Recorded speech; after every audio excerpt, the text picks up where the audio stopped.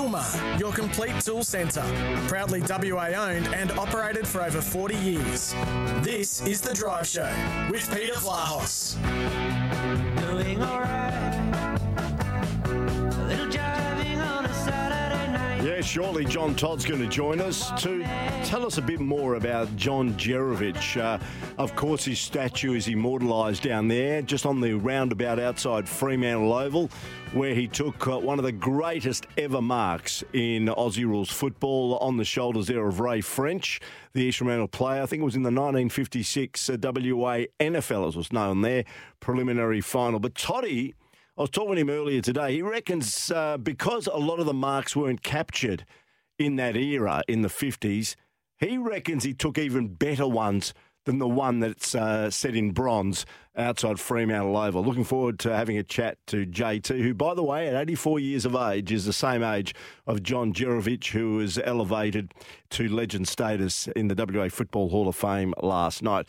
On the SMS, speaking about last night, hey, Peter, I mentioned it this morning to Goss about Michael Mitchell's story last night. Of course, was inducted in the WA Football Hall of Fame, the Claremont champion, about the BP card. Well, reportedly, yeah, the BP card, he got that for, I think, taking either the goal of the year or the mark of the year, and got a BP card where you could take his vehicle and fill it up with fuel, but reportedly he just didn't fill it up with fuel. He basically bought everything that was available in the BP petrol stations those days and racked up a heck of a bill. And the next year, because he sort of did rack up a heck of a bill, and he was smiling when he was talking about it. It was reduced to $5,000 for the goal or mark of the year. And I think Tim Gossage, who was conducting the WA Hall of Fame component of the Sandover Medal presentation last night, asked Michael Mitchell how much he reckons he may have racked up on the BP card, because there was no ceiling. He said maybe about $30,000. So he did pretty well out of it. And they quickly did change the dynamics of it the following year. Lisa at Ellenbrook says, hi, Peter. Happy hump day. Yes, Wednesday to you and all the team here. Peter, heard today that Chris Fagan, the Brisbane Lions coach, might be victim of mistaken identity. Could be more coming out in coming weeks, which is going to be very interesting indeed. There's a bit happening, isn't there, regarding that part of the off-field AFL news, where full-time premiership coach Alistair Clarkson has grave concerns for the fairness of the impending investigation into his behaviour at Hawthorn, believes that a just outcome may never happen due to the media coverage corrupting the process. He says the AFL will investigate Hawthorn's treatment of Indigenous players after Clarkson, along with former Hawks footy boss Chris Fagan and staffer Jason Bird, were the subject of distressing allegations surrounding the club's handling of several AFL players and their families.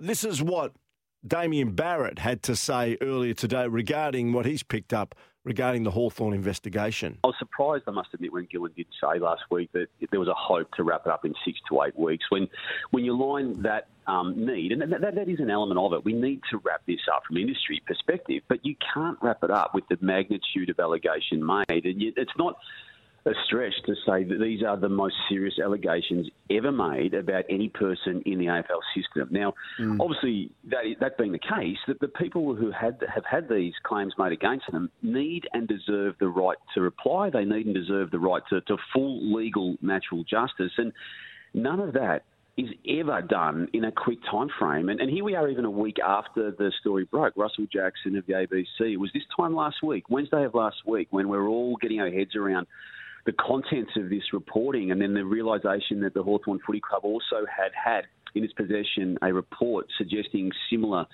allegations, and now a full week down the path of the time frame that Gillan McLachlan said was hopeful to be completed within 6 to 8 weeks. Well, it's just not going to happen. And then what that means for pre-season resumption, well, those coaches, Alistair Clarkson, Chris Fagan, will not be there for that. That's already a given they've stood down from roles, and I just don't see how they're going to be there at this early stage anyway. And this is the speculative part about it, and there's a lot of speculative parts about this, but I just don't see them being there round one next year either. Okay, just tonight also we had the Brownlow medal count last week. Well, the Dally M medal night is on tonight to judge the fairest and best player in the New South Wales Rugby League, or I should say the National Rugby League. Of course, they've got their grand final, the Twilight Grand Final on Sunday. Should be a beauty between the two Western Suburbs clubs, being Penrith Panthers and the Parramatta Eels. Ben Hunt, by the way, is the favourite to win the Dally M medal. Of course, the former Bronco, who's now part of the St George Illawarra Dragons. So we'll see how that goes, and we'll give you a wash-up. In fact, I'll probably preview the NRL Grand Final tomorrow on Drive with Peter Vlahos just after 5 o'clock. I'm looking forward to this. It should be an absolute beauty. And going back to the big story today regarding Geelong champion Joel Selwood, he conducted that press conference that I mentioned earlier, conducted very well. Chris Scott, the coach, was there. Steve Hocking, the CEO, was there of the Geelong Cats. And Chris Scott, the coach, was asked, now that Joel is retired, I suppose it may relieve any salary cap pressure, or maybe would relieve a bit of money that could be paid to others that they're trying to bring in. This is what Chris Scott had to say. I'm going to say there won't be much cap space because Joel's finishing. In all seriousness. Oh, yeah. And again, without spelling it out, it speaks to the man. Yeah. Could have had us over a barrel. We would have paid him whatever he asked for. Yeah. But he never did. Never did. Exactly. There you go, Chris Scott, on the salary that Joel Selwood, the captain of the Geelong Cats, was taking out of the club. Joel himself said one thing that he will miss is, of course, playing with his teammates. It's the people you play with.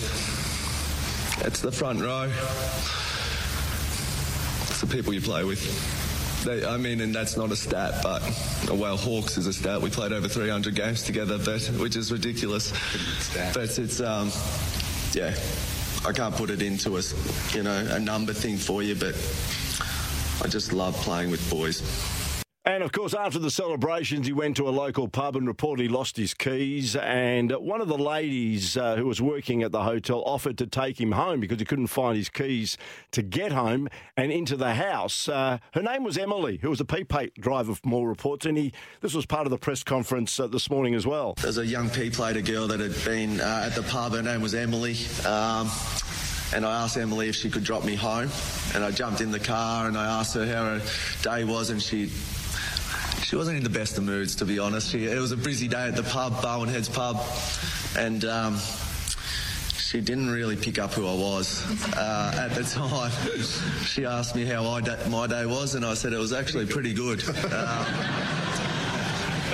And then she said, what did I get up to? I said, I actually played in the game today.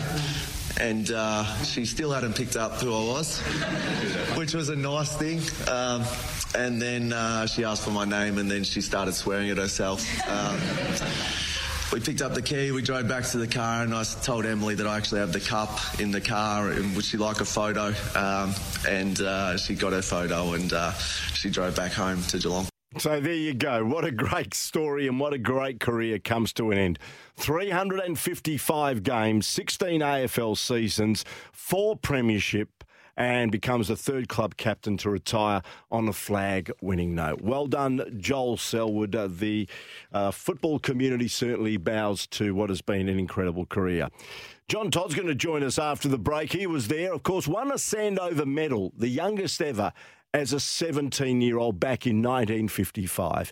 And he played alongside John Jerovich, who last night was elevated to legend status at the WA Football Hall of Fame. Looking forward to this next. Toddy joins us after the break.